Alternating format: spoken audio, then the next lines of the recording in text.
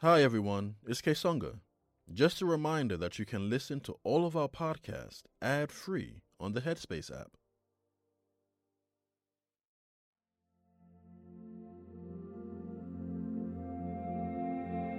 Greetings, Kesonga here. Before we start the show, I just wanted to jump in to say that we have something a little different for you. Since it's election week here in the US, to get you through the next several days and all the chatter that comes with that, we thought we'd replay some episodes with some helpful tips from our founder, Andy.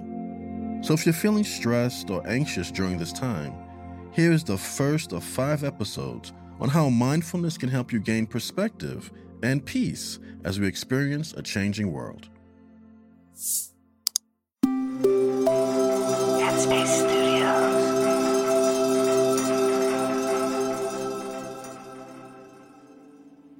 Hi, my name's Andy, and welcome to Radio Headspace, and to Monday morning, and to election week.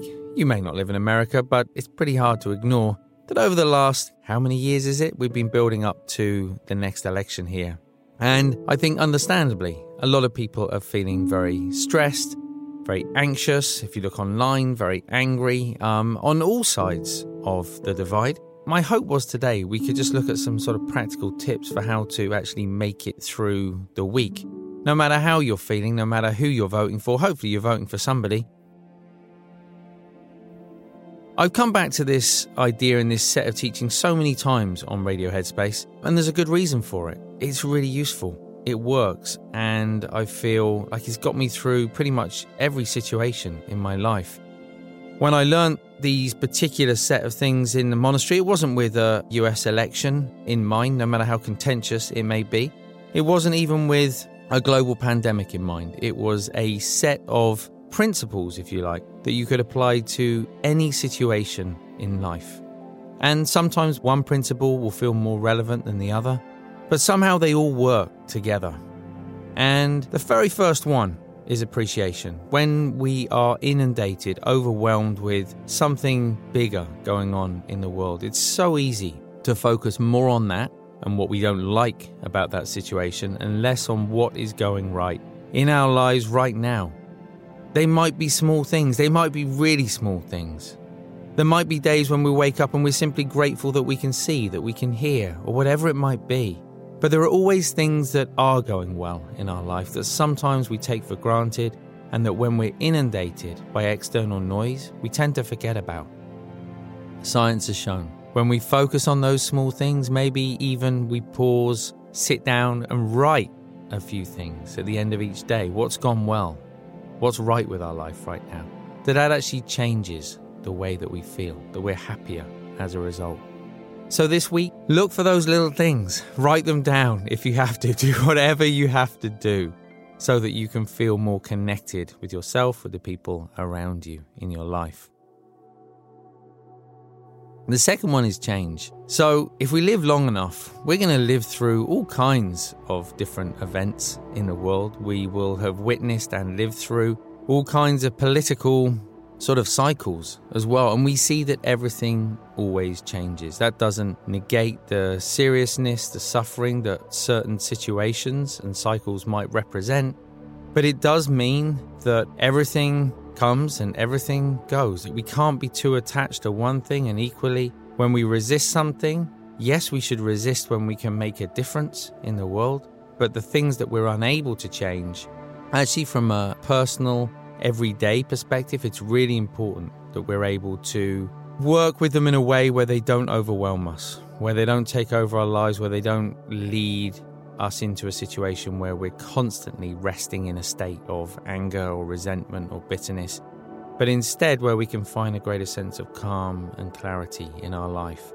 So living with that sense this week that everything is changing all of the time, of course we all hope that things will change in the way that we would like them to as individuals. But the most important thing is that they change in a way that they enhance and improve everybody's lives, that they bring benefit to everybody around us. The next one is cause and effect. So cause and effect is an interesting one. I think very often in life we live with an idea, some almost sort of fate just sort of playing out. And we perhaps forget how important the thoughts, the words, the actions are in our life. And what a difference those can make to ourselves and to the people around us. Right now, this week, simply voting is a great example of how, it's just one vote, but it's everybody's. It's just one vote, and it's those votes together as a collective that will decide things one way or the other. And that's true in every area of our life. Whether we choose to say something positive, whether we choose to restrain ourselves when we want to say something negative, whether we choose to do something positive or restrain ourselves when we feel like doing something negative. Those things make a real difference. They make a difference to us. They make a difference to the people around us. Being aware of that and feeling as though we actually have the space to make the choice, that's a big thing. And the final one is acceptance. That doesn't mean just going with the flow and ignoring the bad, difficult things that happen in life. It's more a reminder that life is messy. It's beautiful as well. But sometimes it's messy. Sometimes it's not as we would like. If we ever needed a reminder of that, 2020 showed up and reminded us that life is sometimes really, really challenging. And when we resist internally to what's going on outside of ourselves, we feel heavy. We feel more stressed. We feel more anxious. Again, it doesn't mean just going with the flow. It means being aware of the things that we can change and actively engaging in those things. It means being aware of those things that we can't change and being able in our mind to work with those in a way where we're no longer fighting against them, where we create the conditions for a calm, clear, content and compassionate mind. Because when we do that, it feels different. Not just for us, but also for the people around us. It also means that we're able to show up and make a more positive difference in our lives, in our community, and in the world around us. So a lot of things. It sounds like a lot of things. It's actually just 4. Those 4 things will see you through pretty much every situation in life. As I say, one may feel more relevant to some people than others. But if you can work with those, if you can have those in your back pocket during this week is likely to be very loud, very noisy, very confusing, for lots of different reasons, for many different people. My hope is that you can find that way, that path of calm, of clarity, contentment, compassion through it, and that whatever you're hoping this week will bring, it will bring into your life. Thanks for listening today. I look forward to seeing you back here tomorrow.